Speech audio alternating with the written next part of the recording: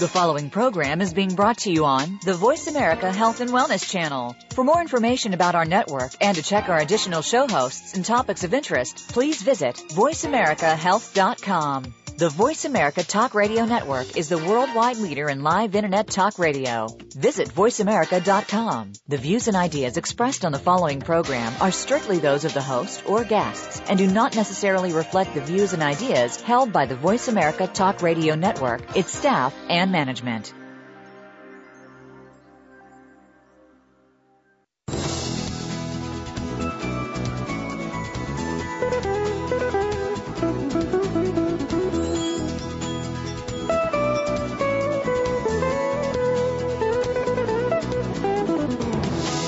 If you or someone you know has a child with autism in their family, answers and support can be hard to come by. Welcome to Autism Spectrum Radio. We will offer practical information for parents of children of all ages, as well as explore treatment topics and recent research related to autism. Now, here is this week's host.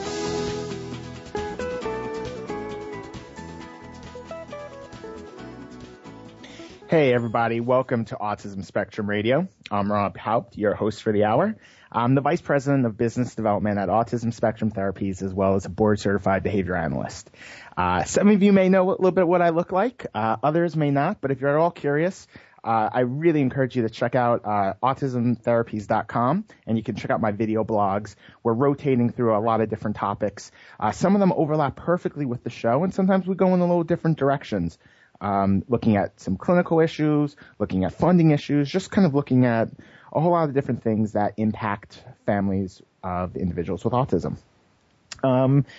AST is a national agency that provides services and resources to individuals of all ages who are living with autism spectrum disorder, as well as other developmental issues.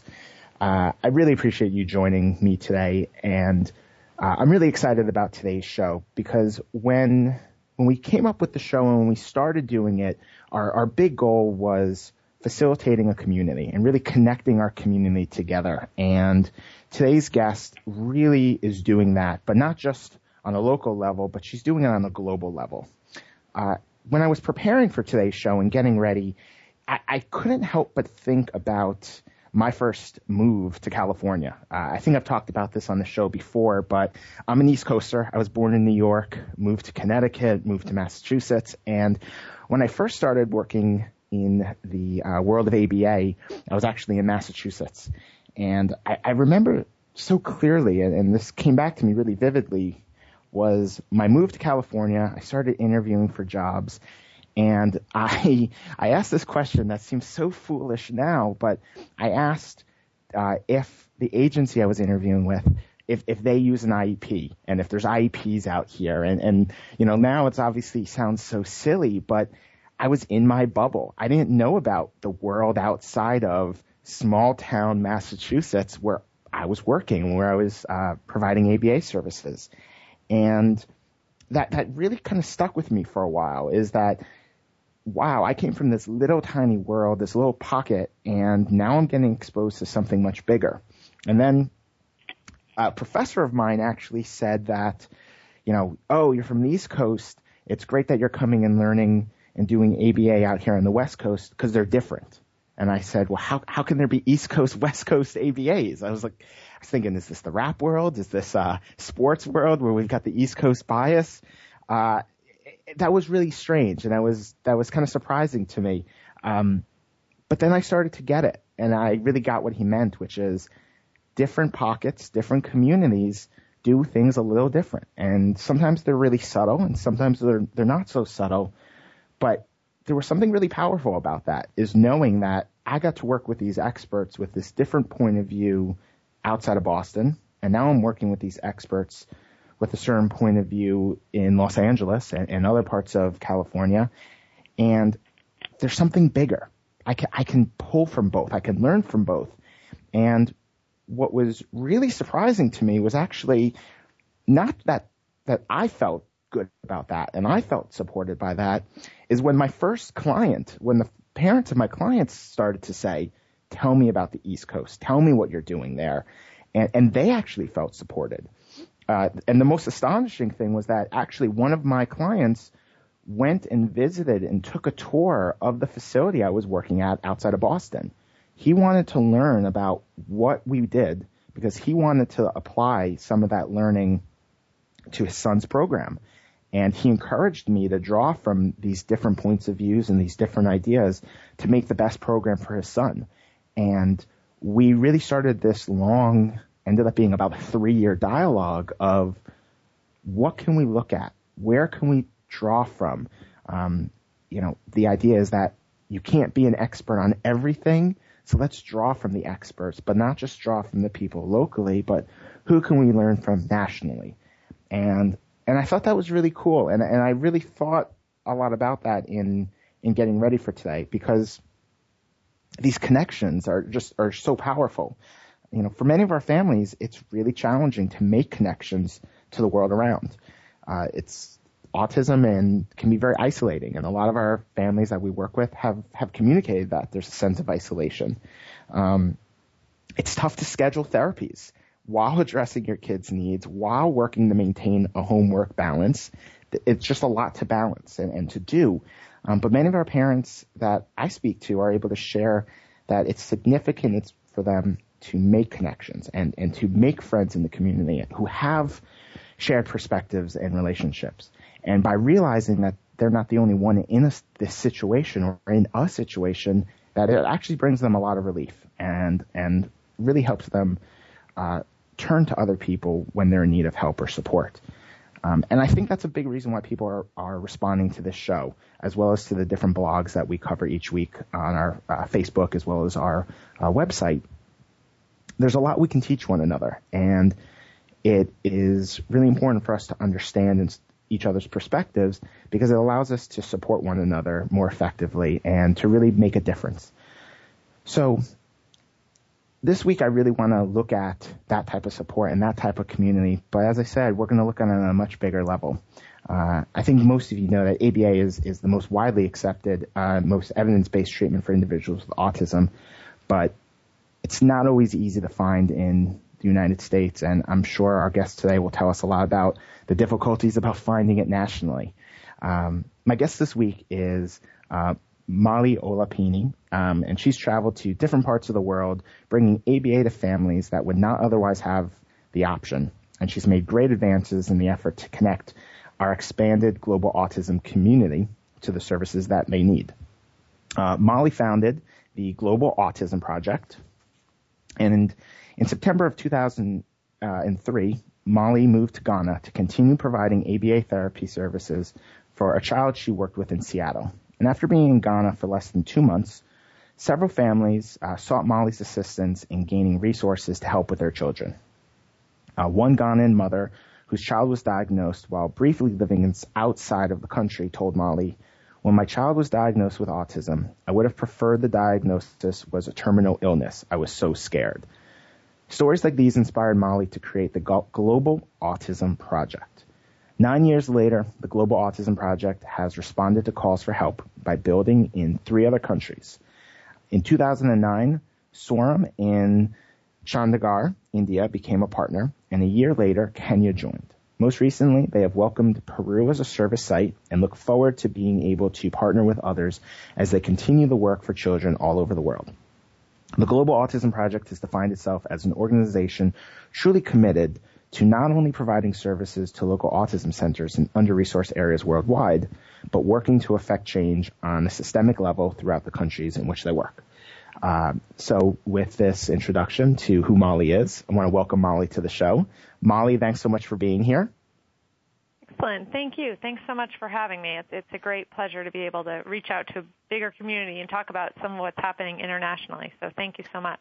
Oh, absolutely. I mean, for those who don't know, I know you've been at ABA International for the last few years, and I remember meeting you the first time and just being so impressed and inspired by the vision of the organization that, you know, I'm just excited that so many others are going to get to hear about it, because it totally, thinking about the ABA and autism across the country, I didn't even think about the international level.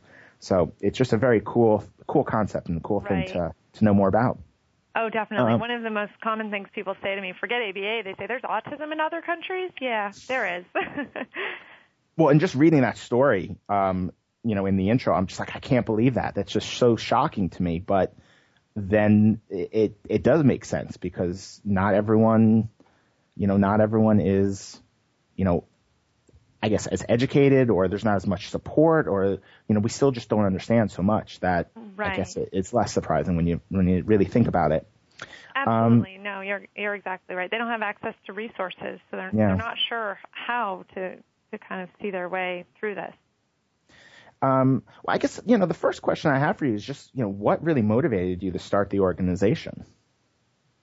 Well, as you said in your introduction, I had moved to Ghana with one family who the father was originally from Ghana, and I moved there thinking I would spend a few months to a year working with him, just getting his program set up. One little boy I was working with actually in Seattle, Washington, and we thought we'll just get his program set up and train a person locally.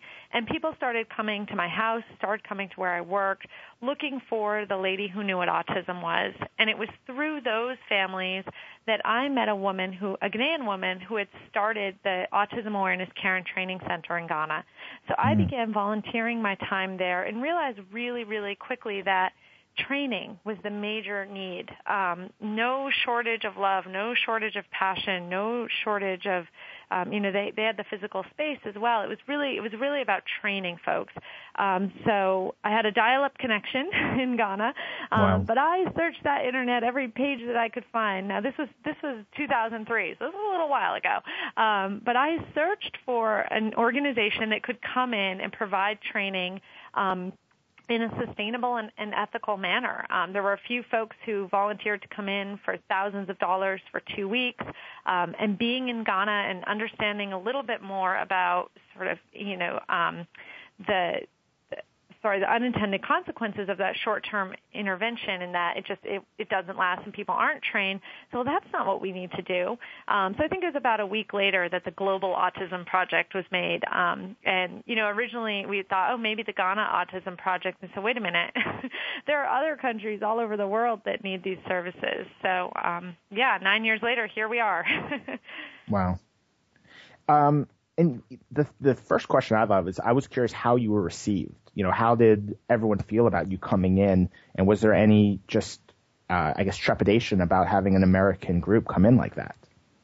Well, again, I went just with one Ghanaian American student who I had worked with. So I was just this one person working with this one child, and I'll never forget the night that I called Auntie Sawa and said, these families have told me about you. I'd love to come and see what you're doing. And she's just an incredible human being who said, come on in, check it out. It's a great question, though, because I think that in Ghana, I was able to be just one person, and now we are the Global Autism Project, which is a little different, right, than one person with a year of ABA therapy experience coming in. And so we do, for that reason, our partners reach out to us. And what we do is we work to build local capacity. So we don't go in and build a school or build a center. We train the people already there. We train them in the clinical practices. All of our practices are overseen by board-certified behavior analysts, and as well as train them in the administrative practices in order to effectively run a business in another country that employs people and provides quality services. So in terms of being received, we work so closely with our partners. We're in contact on a weekly basis with all of our partners around the world. We currently work in Kenya, India, and Peru. Awesome. So, and we talk to them all the time. So at this point, we're friends. Fantastic. Well, I want to talk more about the programs you've started and more about just the response to them. But first, let's take a commercial break, and then we'll get back to talking more to Molly about the Global Autism Project.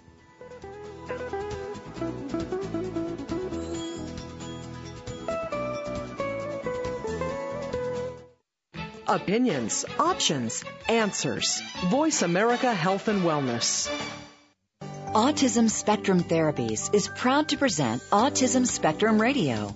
At AST, we are committed to supporting families through our extensive resources, highly trained staff, and outstanding programs. Call us today to let us know how we can best support your family at 866-278-1520. To find out more about AST, visit our website at www.autismtherapies.com. Connect with us on Facebook and Twitter. Autism Spectrum Therapies, creating futures for individuals with autism. Visit autismtherapies.com or call 866-278-1520.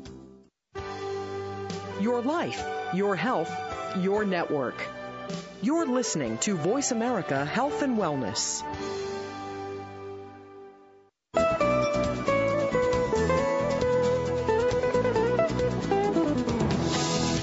This is Autism Spectrum Radio. If you have a question or comment for the host or guests, please send an email to moreinfo@autismtherapies.com. That's moreinfo@autismtherapies.com. Now, back to the program. Hey, everybody. Welcome back. We're talking to Molly Ola Pinney from the Global Autism Project. Molly, before the break, you were telling us about the way you guys were building capacity in these other countries. And I think that's really cool, just the idea of the training you guys do and the way you guys are really building up not just the services, but as you said, like you're teaching them to run a business and how to create a center and all that goes into that. Absolutely. Was there when you started this, was there a lot of awareness of ABA? No. In a word, absolutely not. And not only is there not awareness of ABA, but there's often not a large awareness of autism either. And in place of a word that describes these behaviors that are unique to autism, there's all kinds of explanations around the world. Mm-hmm. We've heard everything from the children are possessed, or they're possessed by the ancestors, or it's just bad parenting, or all of these explanations. And I would say, I live and work in New York. I know you're from here. Yeah. And I hear things similar to this even here. So. Sure. But certainly, where there's not awareness of autism, there's not awareness of ABA, that once someone does find out it's autism, then you go to the internet, right? When you're in another mm-hmm. country, and they're not necessarily on the dial-up connection I was on 10 years ago, but it can still be hard to find your way to effective resources. And we talk to people from around the world who maybe they have figured out what ABA therapy is. They have no idea where to even begin to try to get it in their country, right? Sure. So the awareness is a huge component of what we're doing. We always say, we have a two-pronged mission, but with the clinical side and the administrative side, mm-hmm. but around all of that, we have the awareness component. We do lots and lots and lots of work around awareness. And it's really powerful. It's really powerful to see families, and you were speaking about community a bit, but to see families and the autism communities around the world coming together around autism awareness. Mm-hmm. Families who felt pretty isolated before they sort of had access to this community of support. So it's one of my favorite things that we get to be a part of, actually. And I was wondering, having worked in a few different communities since coming to California, I know sometimes people will say, I really want ABA. They maybe have done a little bit of the research. They've got a little bit of awareness. And then once they see what it is, they're like, oh, that's not what I thought it was. And we almost have like a second hurdle of now, great, you have an awareness, but maybe you haven't accepted all of the what a therapy looks like, or how maybe that this is going to be more intensive than they thought, or it looks a little different than they thought. Did you guys have any hurdles like that in terms of like having people become open now to the type of treatment or the types of therapies you were doing? That's a great question. And we haven't, to my knowledge, we haven't experienced that directly. Again, we're sort of in the back seat, right? Our partners are driving the local efforts. They're speaking the local languages. They understand the local customs. They are local people around the world driving all of this work. So, there may very well be parents who came to the center, saw ABA, and felt like it wasn't for them.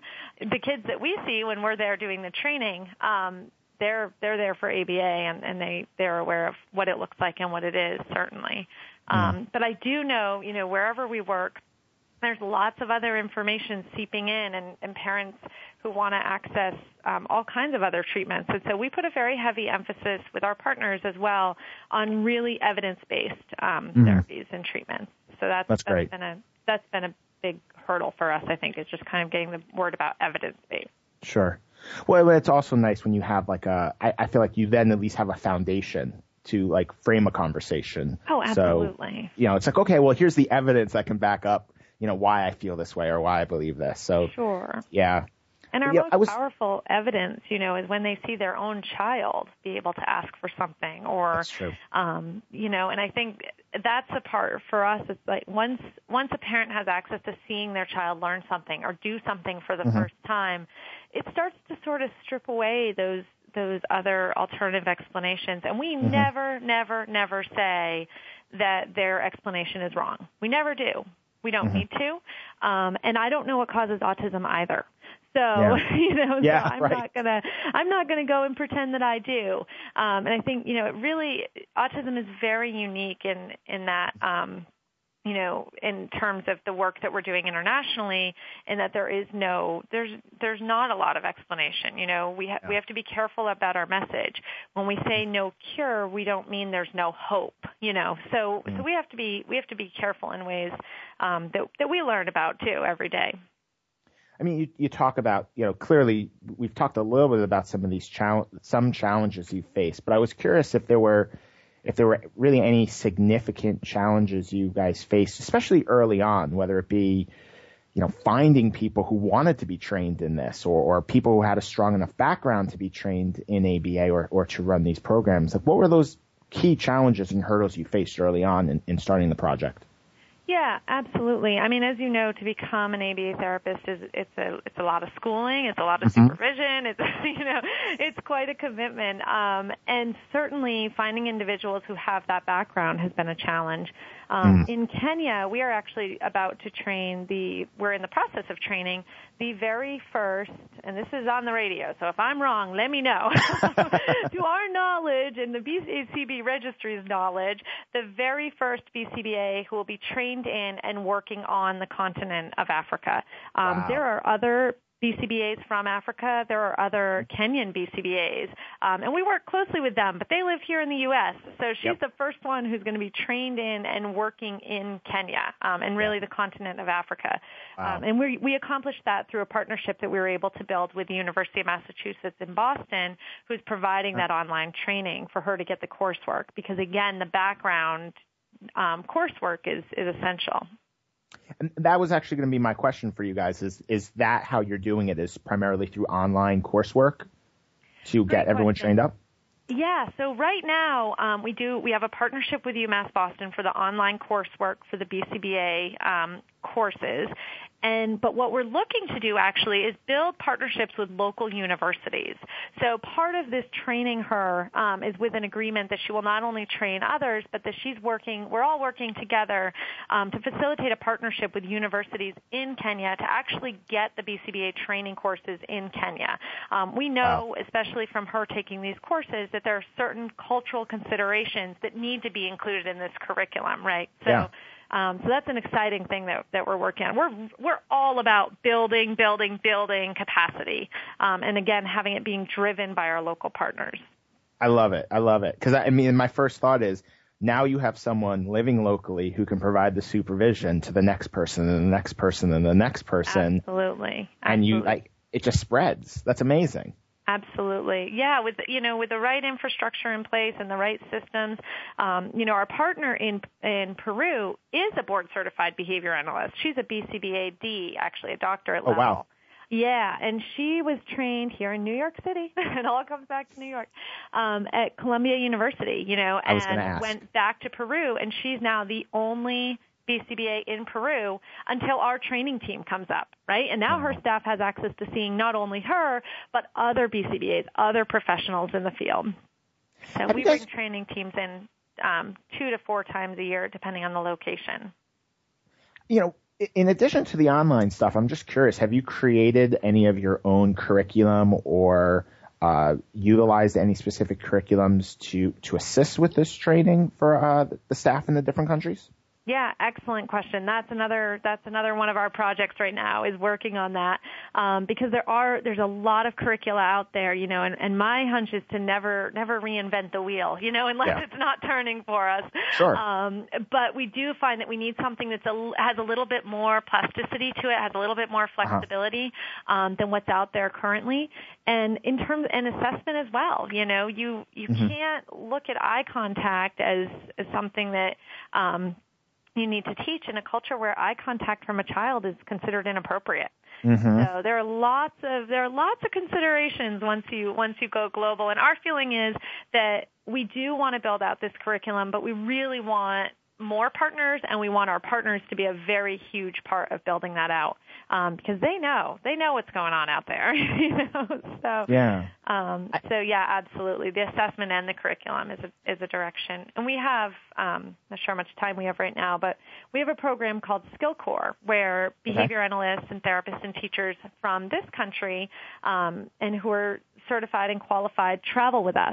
It's a volunteerism experience. They volunteer and travel with us, and they create our training curriculum, our training programs. And so what's great about that, I know you were mentioning, you're able to take best practices from the East Coast and from the West Coast. We're able to do that with every Skill Corps trip. We're able to bring in a diverse team of trainers who are all BCBAs or working in the field, and work with our partners to do that training. That was, you kind of lead perfectly into one of my next questions for you, which was going to be like, what are some of those best practices you've been able to pull from these experiences in the different countries? Yeah, that's a great question. I think, the number one thing that people say to us after they travel and after they do our program's called Skill Corps, our travel program, and they come back, is that they've learned how important it is to listen. We sort of drive that home to everyone who travels with us. Listen first, talk later. And it becomes really obvious to you when you're in another country and you don't necessarily completely understand everything that's being said. And then they say, we come back and listening is sort of that piece that really sticks with them. So, I think that's a piece of it, and that really goes into informing the design of everything that we do. So not only listen, but then take those thoughts and take those experiences and use them to inform what we're doing. Got it. I mean, it's so funny. It's like that listening is such a core thing that we all forget to do. We're always so quick to run in, okay, let me solve this problem. Let me fix this situation, rather than maybe I should just listen and hear what everyone has to say to make sure I'm doing it the right way. Right. You're there for 2 weeks. That's their home. They're there for the rest of their lives, providing these services to these kids. And the most important thing to us is that anything that was taught, there was actually a transfer of skills, right? And so we work a lot with our Skill Corps teams as well to talk about, you may be going in and just, pouring the foundation. You may be going in and just laying the cornerstone. And your job is not to go in for 2 weeks and fix absolutely everything. Your job is to go in and conduct training one and make sure everyone's really solid and really fluent in that area before we even go into the next trip. So, yeah, I think that's a really good point. Well, let's take a break here. Got to go to some commercials. But when we come back, we're going to be talking more to Molly Ola Pinney about Global Autism and the Global Autism Project. We'll be right back.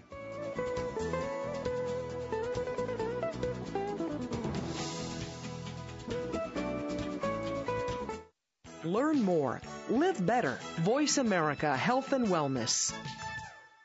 Autism Spectrum Therapies is proud to present Autism Spectrum Radio.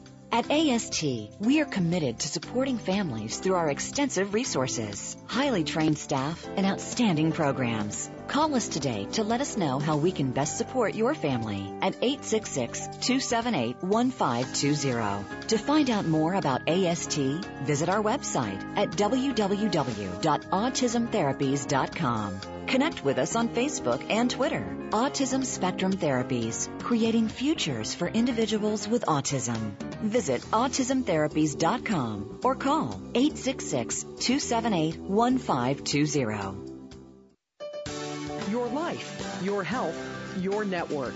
You're listening to Voice America Health and Wellness.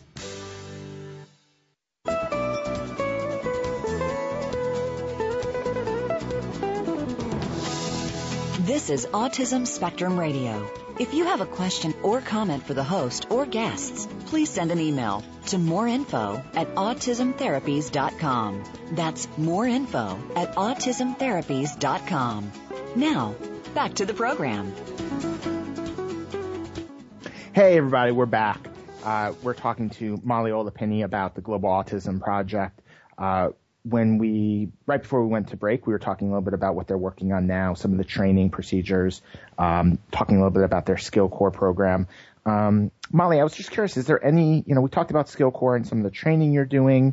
Is there anything else you guys are working on right now? I mean, it sounds like you always have so many things going on. We always have so many things going on. And we've really spent the last year trying to kind of really, get clear about what is our mission and what do we have going on and what do we want to focus on. And one of the things that we keep coming back to is, our talks at ABAI over the years have become really well attended. And people love learning about what we're doing internationally. Our field's really, really enjoying that experience. And so we have actually recently, our clinical director, Ann Byrne, has created an online CEU curriculum. So we are actually providing, we're approved online CEU providers for the BACB now. And so we're able, again, to take that nearly 10 years, feels like 10, nearly 10 years of experience abroad, and talk about some of those, those best practices when working cross-culturally and some of the unique experiences that we've had and share them with the community. And that's been a tremendously awesome experience to be able to reach out to folks. So, we talk a lot about working cross-culturally and in other countries, but you don't have to go far to start working with a culturally diverse clientele. And I think a lot of what we learn going into the other countries, and we learn in a very salient way, can be used here as well, definitely. Oh, yeah. I kind of feel like it should be a requirement for any BCBA in Los Angeles. I mean, I thought New York City, I thought New York was a melting pot. But LA is just the most culturally diverse place I've ever lived in. I mean, I could go 5 minutes and be in a new community that is a different culture, and it's you're not always prepared for that. And maybe you don't know enough about that culture to be able to give the best services. I mean, to me, you need to know these things. It's a challenge we don't always think about right away. That's what we're loving about Skill Core is I think, people come back from being in these other countries and really practicing this very listening intensive intervention and come back and feel like, I tried that with my clients. And, I think that we all say we're listening all the time, but there's, when you go into another country and we say, listen, we sort of don't want you to talk for the first day. We mostly want, we want our partners to have an opportunity to share with you their experience. I think it becomes very strong for folks. Awesome. In addition to, obviously this cultural piece is huge, and it sounds like it's a big thing you guys have learned from these experiences. But I was wondering if you've been exposed to any other things that can really improve what we do here in America, like whether it be a program, even not just ABA, but maybe just a social program or something that is good for us as clinicians here in America to learn from or to know more about.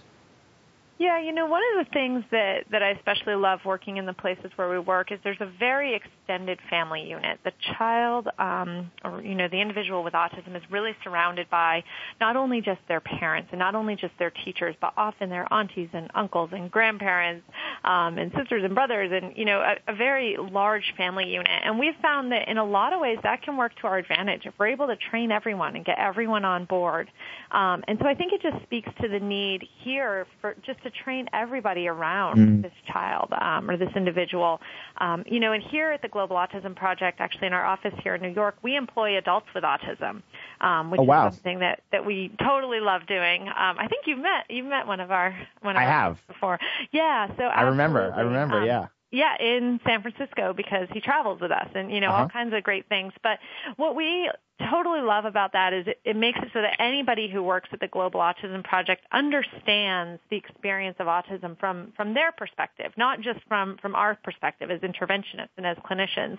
And that's another thing, that I just feel like could be really powerful for more organizations that are meeting the needs of this population to be hearing the needs of this population, from an adult.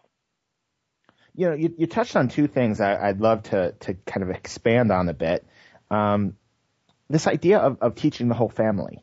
And it's something that I've actually had a lot of experience doing here, is working with family units. And actually the family who I was talking about at the opening who toured the program I worked at outside of Boston, I ended up teaching both parents, sibling, nanny, grandparents. It was a team approach that we had in terms of everyone knowing the plan. But that has some challenges with it, too. And I was wondering if, being in a different culture, in a different community, if you faced challenges or resistance from the different generations of family members to get involved in the type of training you guys provide. Oh, absolutely. Absolutely. I think, as I mentioned, I can think of a few examples when I was in Ghana, actually, of the parents being open to ABA or having learned about ABA. In a few cases in Ghana, the children had been diagnosed while they were living outside the country. And so the parents, they had access to the diagnosis. They knew what ABA was. They perhaps even had some experience with ABA before they'd gone back to Ghana. And then the grandparents, they hadn't necessarily ever left Ghana. And they were much more quick to accept the explanation that the child was possessed, and much more quick to want to try alternative things that were not ABA. And I think, in many of those cases, it was a matter of a few weeks, before they were able to see that the child was learning. And our position as an organization, and my position when I was first there, and it was just me, was that the child can learn. So we're going to teach the child to learn, and we'll take it from there, And I think that's been, again, we never go in and say your explanation is not true. We never go in and say that. There's no faster way to make enemies, I think. Yeah. But we completely try to be sensitive to that and understand that and operate in not only a culturally responsive way, but also in a way that's responsive to your whatever your local understanding is or knowledge about autism, And I think the challenge is, if you think about somebody who's been living in Ghana for 83 years, it shouldn't surprise you or upset you that they haven't heard of autism. Oh yeah. So, that should be okay with you, and you should learn how to work within that for sure. So, absolutely, we've had that. But again, I've spent many years working here in the great island of Manhattan, and had very similar experiences here as well. So, I was going to say, I'm thinking of all of my grandparents, and some of them were immigrants, and some of them were born in America, and I don't think any of them were prepared or equipped for the idea of what is autism, what do you do for a living, what kind of kids are you working with. They were all confused. It took a long time for them to even themselves become educated being here in America. So I can only imagine what it was like absolutely. For some of these other grandparents about autism. Yeah. So, and yeah, it does. And it can be confusing, and I think that speaks to the awareness need. It really does. So. Yeah, no, absolutely. The other thing you touched upon that, I was curious about is the fact that you guys are employing adults with autism at the project. And I was first curious, is that a model that you have been able to replicate outside of the U.S.? You talked about helping the different groups build their own infrastructure and business. Is that something they've been able to replicate? That's a great question. that's the direction that we're really excited to go in. And when we said, oftentimes, we work in other countries and people say, what about the adults with autism? What about the teenagers with autism? And we understand that those needs, that's a huge area here as well. Oh, and it's so the top question. Sorry? It's actually the top question we get on Facebook has to do with teens and adults with autism and the supports and services available. It's been really exciting. I've worked with teens and adults for a really long time, so it's actually really exciting for me to have this dialogue. And that's why I'm so curious about this, what you guys are doing. Yeah, we're looking at doing it in a few different ways. Okay. A few of our partners do some consultation for adults with autism right now. But again, we love this employment model. And part of the reason that we're doing it here is because we want to be able to train our partners in how to do this and do it well. We're really fortunate to have a clinical advisory board of excellent people who are able to provide some guidance on that effort as well. So, but it's exactly why we're doing it here, because we think it would be a great direction for our partners to go in. And I wonder, are there any tips you would offer up to an organization? I think I've done some research and we've talked to people in the community about hiring individuals on the spectrum. For a while, I actually did some job coaching, and we were in supermarkets, we were in Target, Starbucks employed some of the kids I worked with. But I was thinking about, are there tips maybe for an autism agency, an ABA provider or a speech provider or whomever, that you guys would have for us of, hey, this is a way you guys can go about maybe creating some work opportunities just within the service delivery agency or business that you guys run? Yeah, absolutely. I think my number one tip that I've learned over the years, it's been about 3 years now, I've had 3 different individuals here with autism, is to find a job that fits their interest area first and foremost, right? So, got it. One of our guys here is our database and spreadsheets manager. There's no better person in the world to manage our database and spreadsheets.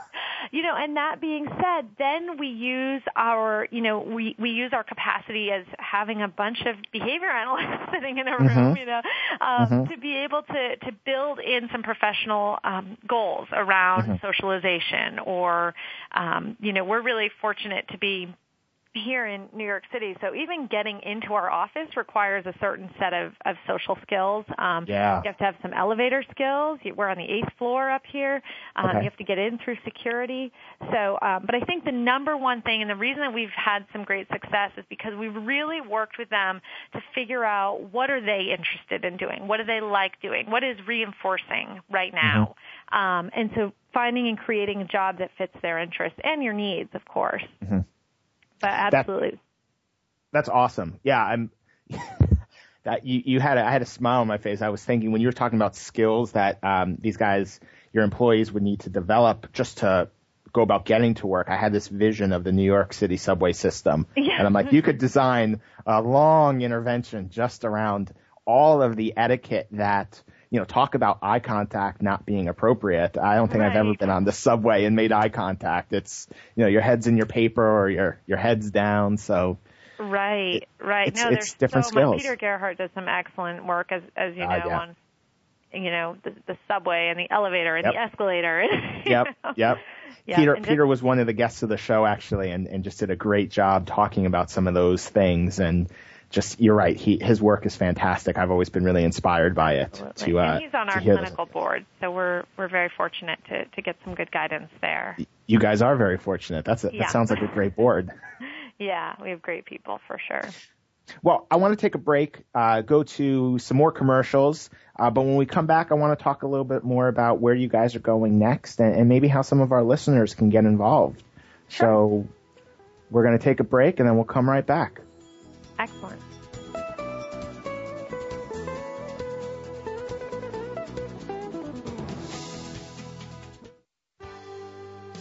Helping you make informed decisions for your life. This is Voice America Health and Wellness. Autism Spectrum Therapies is proud to present Autism Spectrum Radio. At AST, we are committed to supporting families through our extensive resources, highly trained staff, and outstanding programs. Call us today to let us know how we can best support your family at 866-278-1520. To find out more about AST, visit our website at www.autismtherapies.com. Connect with us on Facebook and Twitter. Autism Spectrum Therapies, creating futures for individuals with autism. Visit autismtherapies.com or call 866-278-1520. Opinions, options, answers. You're listening to Voice America Health and Wellness.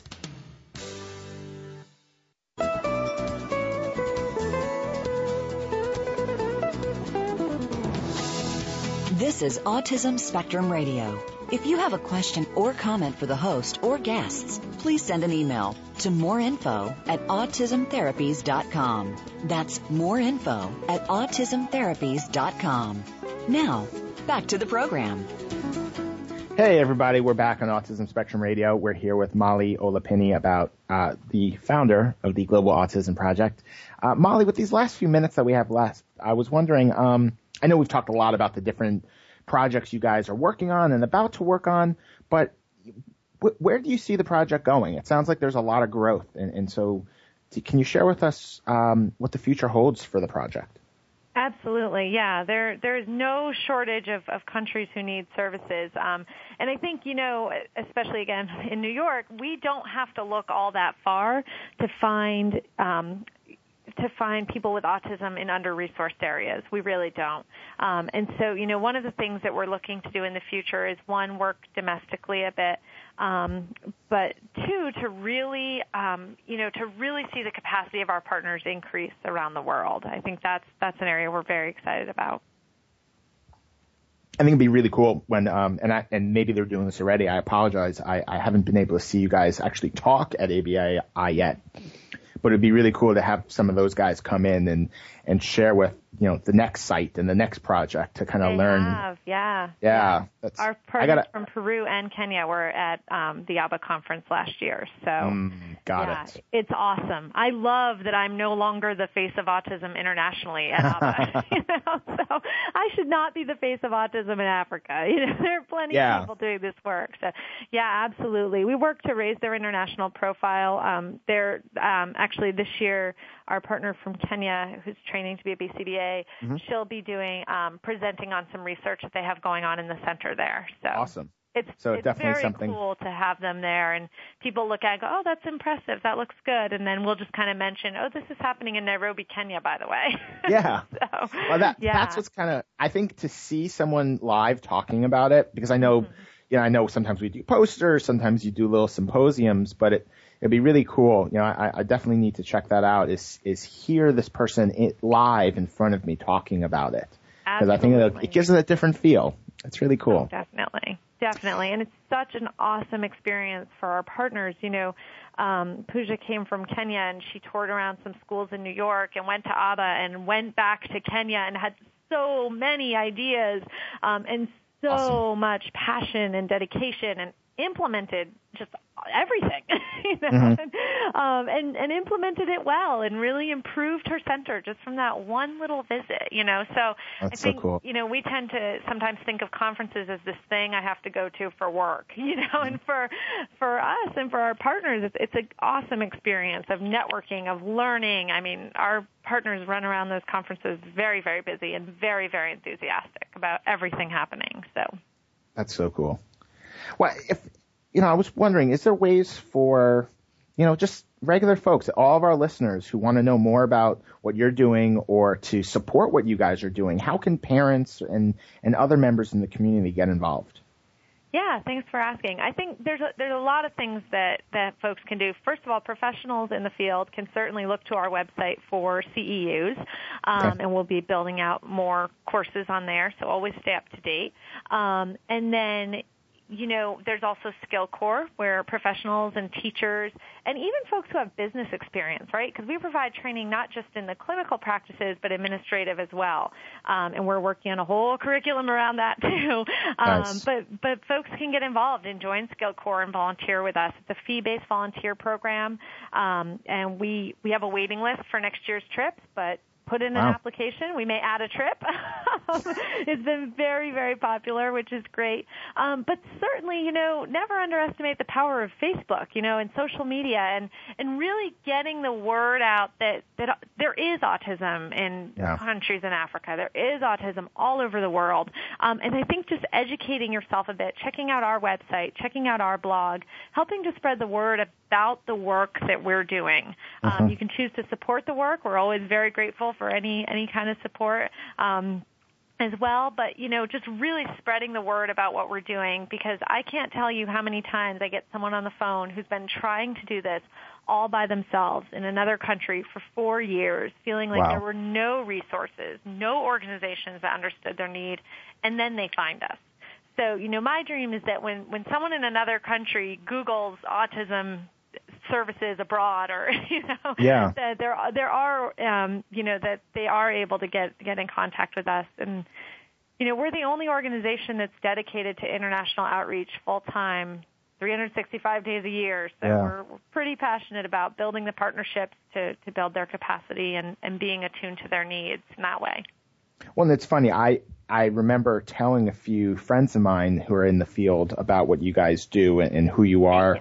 And I was actually surprised by how many people were like, I would drop everything and move to some country for 2 years to do this or be one of their trainers. Like, people's eyes lit up about just this experience and this opportunity to go and support. So it's really cool what you guys are doing. Well, put them in touch with us for sure. We're looking for people all the time.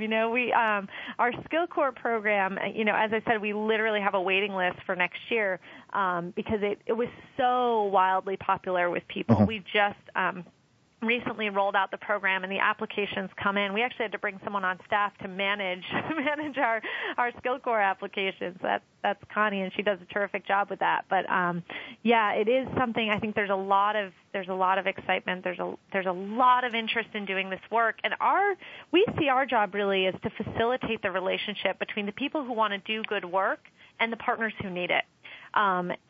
There's a certain it's really important to be able to go in a sustainable way and provide services in a sustainable way. And just going for 2 weeks or even 2 years isn't going to build the capacity you need to build. And so that's why we have ongoing training partnerships. And then once there's, 4 BCBAs there and they're running their center, hey, go for it. We have plenty of other countries. Sure. But yeah.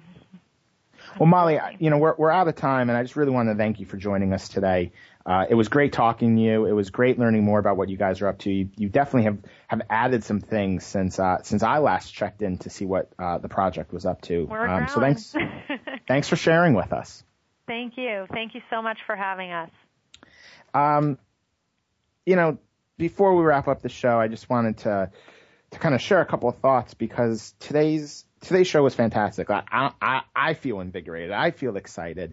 And, that hope where I kind of started off about pulling from other communities and pulling from other things, some of the things that Molly talked about really hit home. And I kind of already shared that with you guys. Just the idea of sensitivity and being aware culturally.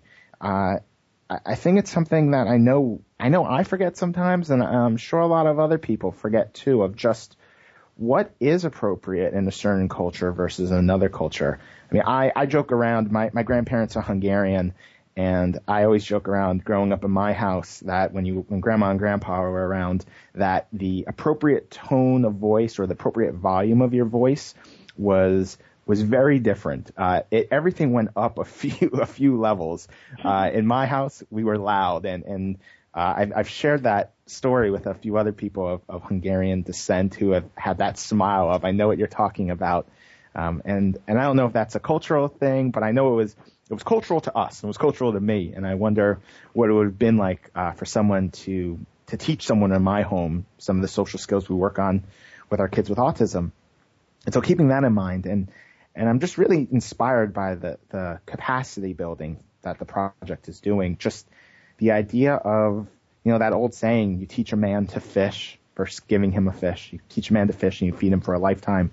I think there's so much to that, and kind of inspiring me more and more for that idea of let's train everyone. Everyone needs to know. Everyone needs to be a part of the team and learning and working to support this child. Not so it's just not therapy in that moment, but 24-hour support. When the ABA is happening in the home, the training, intensive training is happening there, but at dinner time, at the mall, at bedtime, there's still that support of the behavior plan or of skill development happening that the entire family can participate in.